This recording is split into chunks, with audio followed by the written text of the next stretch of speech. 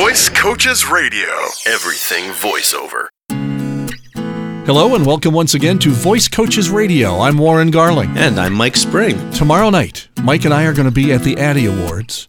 And I love the awards themselves, and I love the dinner. You know, give me food and I'm fine. Sure. But what I enjoy the most, Mike, is the hour and a half prior to the sit-down where you get a chance to work the room and you get a chance to network. You too? Well, I think for me, what I like the best is winning the award. But okay. In the interest, which, hopefully we'll do again tomorrow night. But in the interest of this podcast, this episode, I will say, Warren, yes, that is my favorite part too. Yeah. Absolutely. We've had some folks asking us recently, is it really necessary to get out there and actually rub elbows with people and network? I'm not all that great at that. I'm a little shy and I'm not great at starting conversations and all that.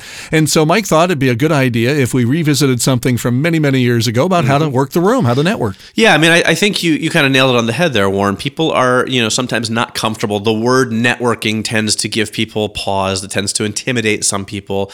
And so going out to a room with a bunch of strangers and introducing yourself isn't necessarily natural for some people. So we thought, here's some ideas on how you can, make it a little easier for yourself. And remember, your goal here is, as it is with voice acting, is to start a relationship, all right? Because that's where you're going to get the repeat work, and you're going to work for someone again and again because you've built a relationship. You're not looking for a job. You're looking to get to know these people a bit and get a relationship started. Now, it starts right here with a little bit of networking. Yeah, so let's start with one of the simple, most basic things you can do when you are at a networking function, which is to make sure you have plenty of business cards with you. Now, I can tell you from experience, I am terrible at this. It is my biggest weakness when I network. I am great at talking to people, and I almost never remember to restock business cards before I go anywhere. So I always have I'm scrambling for one in my wallet that's kind of bent up and the corners are all kind of, it's bad. Don't be like me.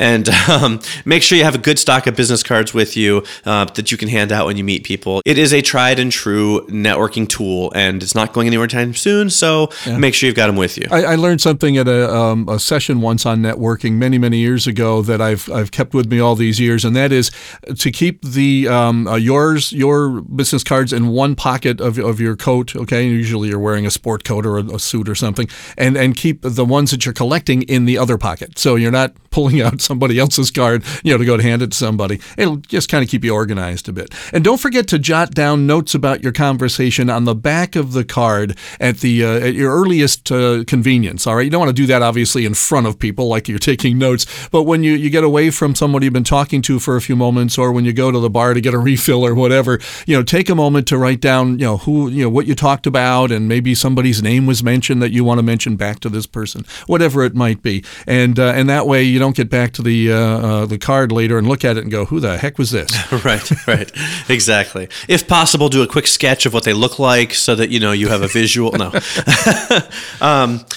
One of the tips we give also is not to spend too long in any one conversation. But one thing I want to talk about this time too is how do you get into a conversation? This is one of the things I think that trips people up the most is, you're in a room full of people you don't know, and you're kind of standing there in the corner with maybe some hors d'oeuvres and a drink in your hand, and you don't know people. So how do you break into that conversation? And there's a couple of different ways that you can do this. I mean, one of the sort of, most effective methods, honestly, is to find a group of people and sort of stand near them, and then sort of, kind of eventually, sort of drift in a little bit to the group and make some eye contact maybe with one person or whatever. Yeah. Exactly. And then sort of it's at a good point when somebody's, when there's a pause that you can make a comment, just, sort of insert, something and join the conversation, or you can also, if you're near a group and you might overhear something and the group sort of maybe breaks up or something like that, you can always, grab one of the members and just say, oh, hey, I just heard you talking about, this business or that business or whatever. And, I just want to introduce myself to you real quickly.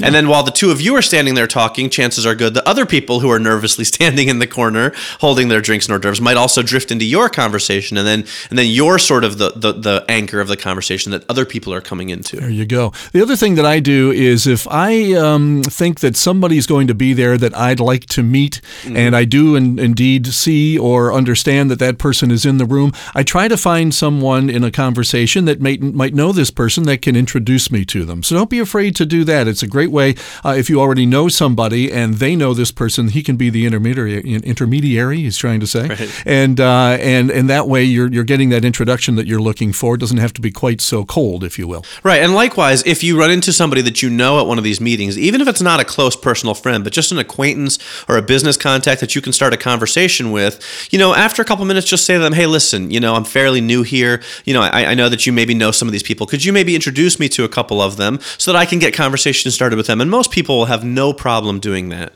And with me, actually, most people want to because it gets me off their back. They can just pass me off to other people. And that seems to be very popular for some reason. Now, here's a quote that we came across that I really, truly believe in and really try to follow. Treat every person as if your professional life depends on it. Now, even if this person can't help you directly, they may know somebody who can. So every relationship is just that important. Yes, it's basically like common courtesy. I mean, when you're at a networking event like this, you always want to be polite to everyone, be cordial to everyone. Even if there's people there who maybe rub you the wrong way, there's no reason to make that feeling known. Just be pleasant, have a quick conversation with them and move on. There's always a reason to be polite to somebody in a situation like this. And if it happens to be at a sit-down event, one of the things to keep in mind is don't necessarily sit with just the people that you know. When you're at a table, it's easy to be like, oh, well, there's, Mary and Bob, and I know them, and I can sit and talk to them at the whole meeting. And that's great. It's going to be more comfortable for you, but is it going to help you network at all?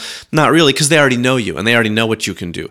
Sit at a table where there's people that you don't know, so that while you're at this table with them, and you're sort of basically forced to have conversation with them, you have a bit of a captive audience, then you can really get into talking to them a little bit and meeting new people, making new contacts, rather than simply talking to the same people that you already know week after week after week. And very important as we wrap up here is to follow up with a pleasant greeting to these people in writing, whether you email them or perhaps a handwritten note saying it was great meeting you.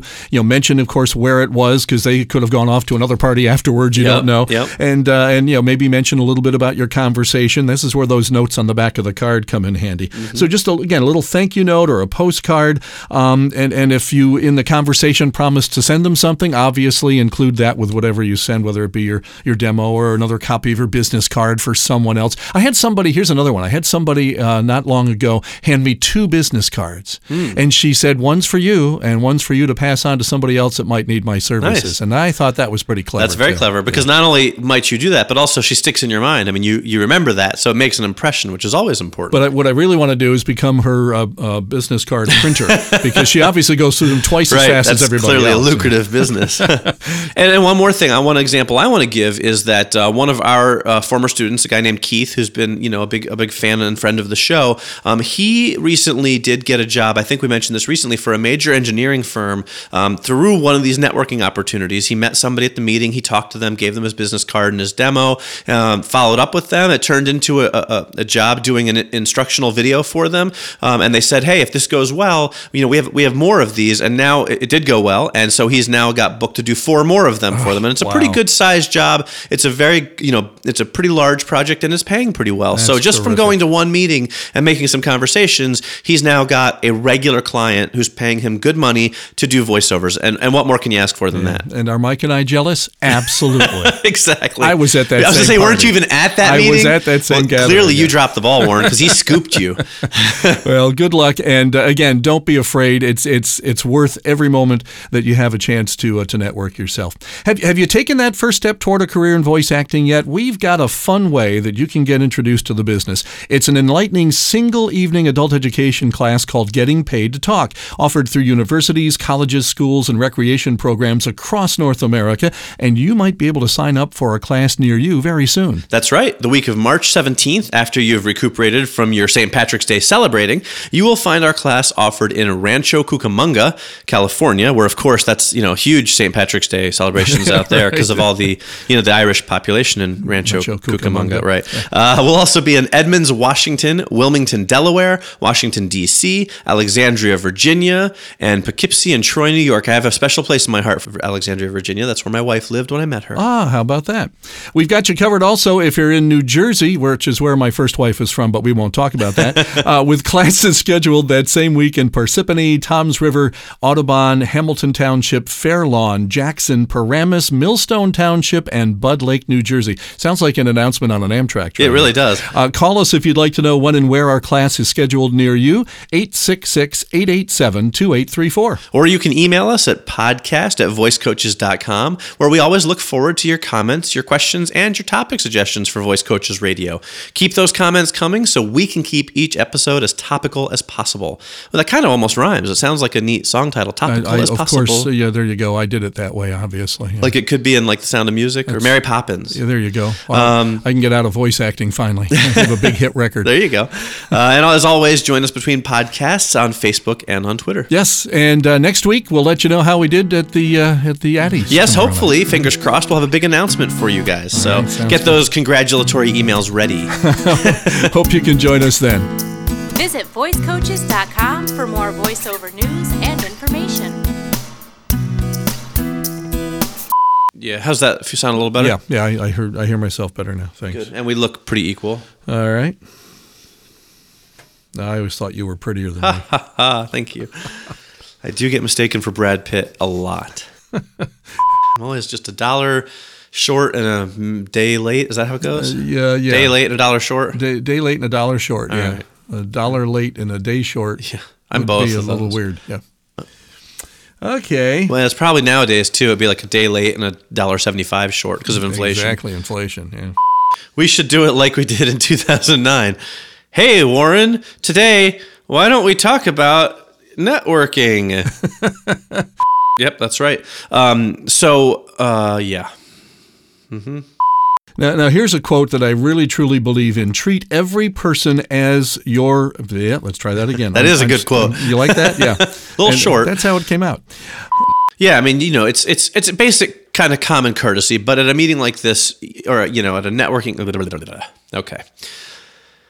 Yeah, I mean, it's basic kind of common can't do it. Okay.